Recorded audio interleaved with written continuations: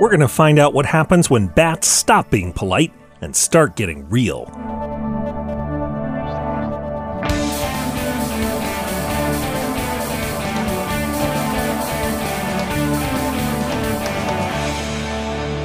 It's time for Cool, Weird, Awesome, where we're going to fly right past the small talk.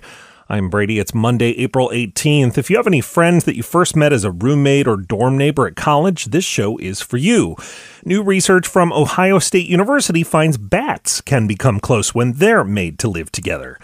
For this study, researchers took 21 female vampire bats, 7 from 3 very separate roosts. At first, the bats all lived together as one big group for 6 weeks.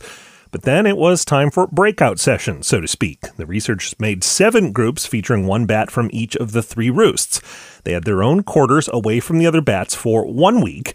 And finally, the large group came back together for another 9 weeks. The scientists studied the bats' grooming behaviors in all of the living arrangements to see which bats were bonding with which.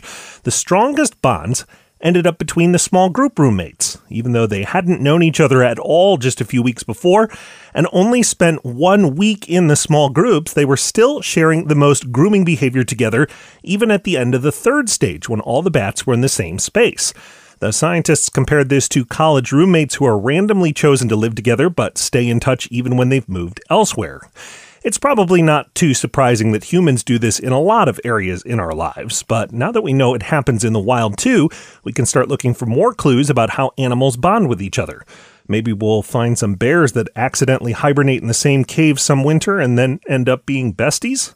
You can learn more about how vampire bats become close friends after living in close quarters at coolweirdawesome.com and on Twitter at coolweirdpod.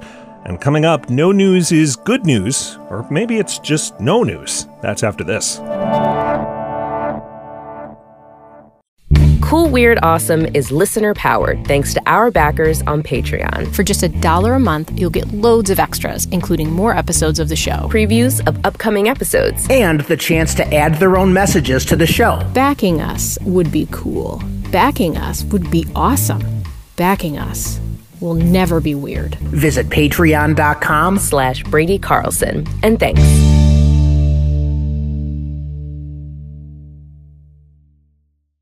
Welcome back. Today in 1930, a newscast like no other.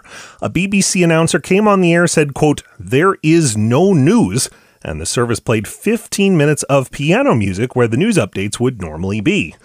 I'm Brady. I guess no news certainly beats too much news. Thanks for listening, and come back again tomorrow for more Cool, Weird, Awesome.